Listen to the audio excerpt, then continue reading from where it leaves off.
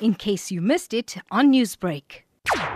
People are becoming desperate now because there's no place to get alcohol. There are a few backdoor shops that's selling this alcohol at huge prices. Store owners are a bit worried now. They need to clear their stores before the guys start looting. It's happening in a few other areas that we've heard of.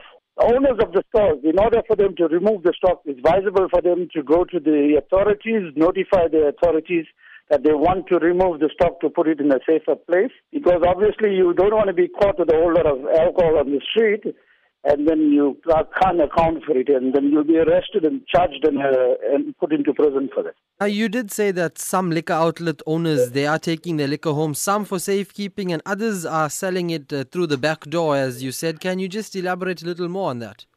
Okay, we did get information of some guys selling alcohol at the Lotus Park Cemetery, behind the Lotus Park Cemetery. The price for a bottle is twice or thrice the price that what it normally goes in the store.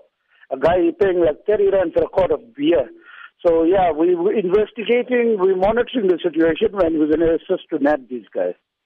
Now, you are on the ground, and with cigarettes and alcohol not being accessible because of the lockdown, how's the black market trade faring in your area? Okay, currently, as I'm speaking to you, I'm in Pinetown resolving a cigarette issue where the guys are selling the case of cigarette was recovered. The suspect fled on foot. The Pinetown staff have taken the case of cigarette away.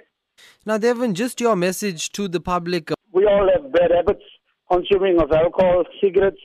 Try and contain. This is a chance to contain your bad habits. Save some money, stay indoors. Do not go pay double the price in the black market. Because once you're found with those stuff on your possession, you will be arrested.